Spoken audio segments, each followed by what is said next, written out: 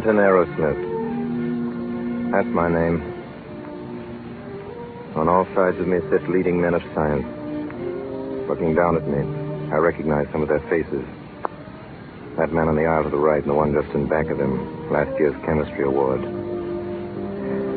This is the longest walk I can remember. From my seat in the back of the hall down to this platform. A 21-year walk.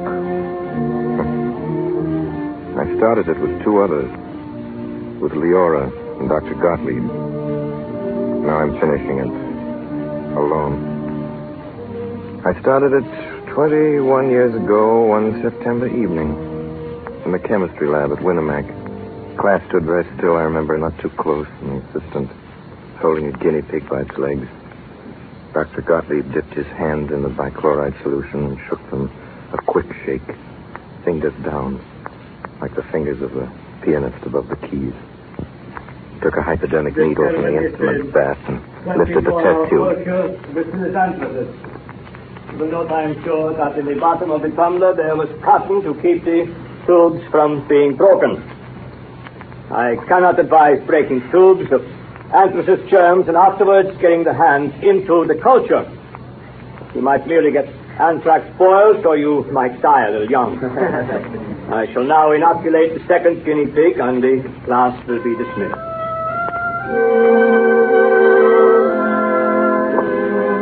Dr. Gottlieb. Dr. Gottlieb. Well? Yes.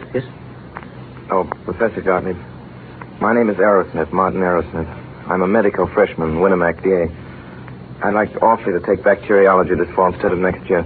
See, I've had a lot of chemistry. No, it is not time for you. Oh, I know I could do it now, Professor. What you say your name is? Arrowsmith, sir. Well, Arrowsmith, have you taken physical chemistry? No, sir, but I did pretty well in organic. Organic chemistry, puzzle chemistry, stink chemistry, drugstore chemistry. Physical chemistry is power. It is exactness. It is life. But organic chemistry, that is a trade for pot washers. No, you are too young. Come back in a year, Arrowsmith. That year was a time of waiting. I took the first year medical courses and passed them. I learned the proper sugar-coated pills and phrases to comfort patients with while you estimated how much you could charge them. Most of the professors at Winnemac weren't teaching science. They were simply preparing us for a trade. And that was all most of the students wanted. Knowledge that they could cash in on. They didn't talk about saving lives, but about losing cases, losing dollars. My second year, I took Dr. Gottlieb's bacteriology course, and that winter I spent more time with guinea pigs, mice, and rats than with people. I lived in a world of test tubes, filled with watery serum or deadly bacilli of roaring Bunsen flames and steaming sterilizers. Hello, Arrowsmith. Oh, hello, Professor Gottlieb. You're working late tonight. Let me see your slide. Sure. Arrowsmith, you have craftsmanship. Thank you, sir. Oh, there is an art in science for a few. I see you already. And I watched you in the lab before. Let me see your notes.